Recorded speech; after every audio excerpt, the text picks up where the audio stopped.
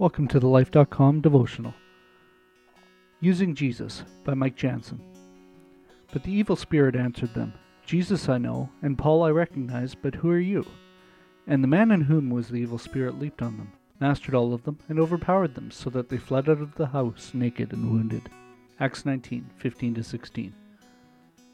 A failed exorcism that ends in naked and bruised men running into the street. Wow, this scene could very well be straight out of a horror film. God had been working incredible miracles through Paul, to the extent that even handkerchiefs or aprons that had touched his skin were carried away to the sick, and their diseases left them and the evil spirits came out of them. Acts 19:12. Paul was a truth-faith healer, the real deal, not a con artist peddling religion to line his pockets, as was common back then and still is today.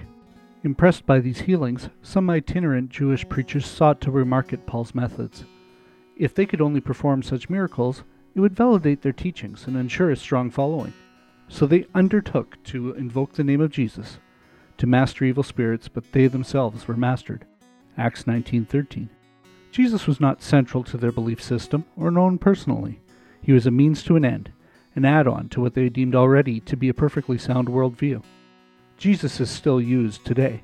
He is added when convenient to people's worldviews, self-help philosophies, or political ideologies. These belief systems may seem promising, but they don't deliver true freedom. But I'm a Christian, you might say.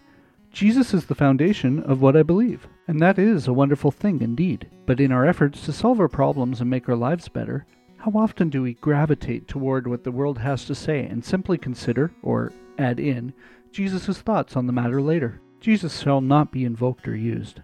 He asks to be known, and to be the center of all we think, say, and do. Therein lies the power to deliver us from oppression and bring healing to our lives. A prayer for today.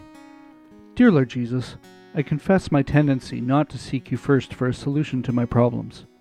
I want to experience your healing power through knowing you more and more. Help me keep you as the center of my life. Amen. Do you need prayer? Come see us at thelife.com/prayer.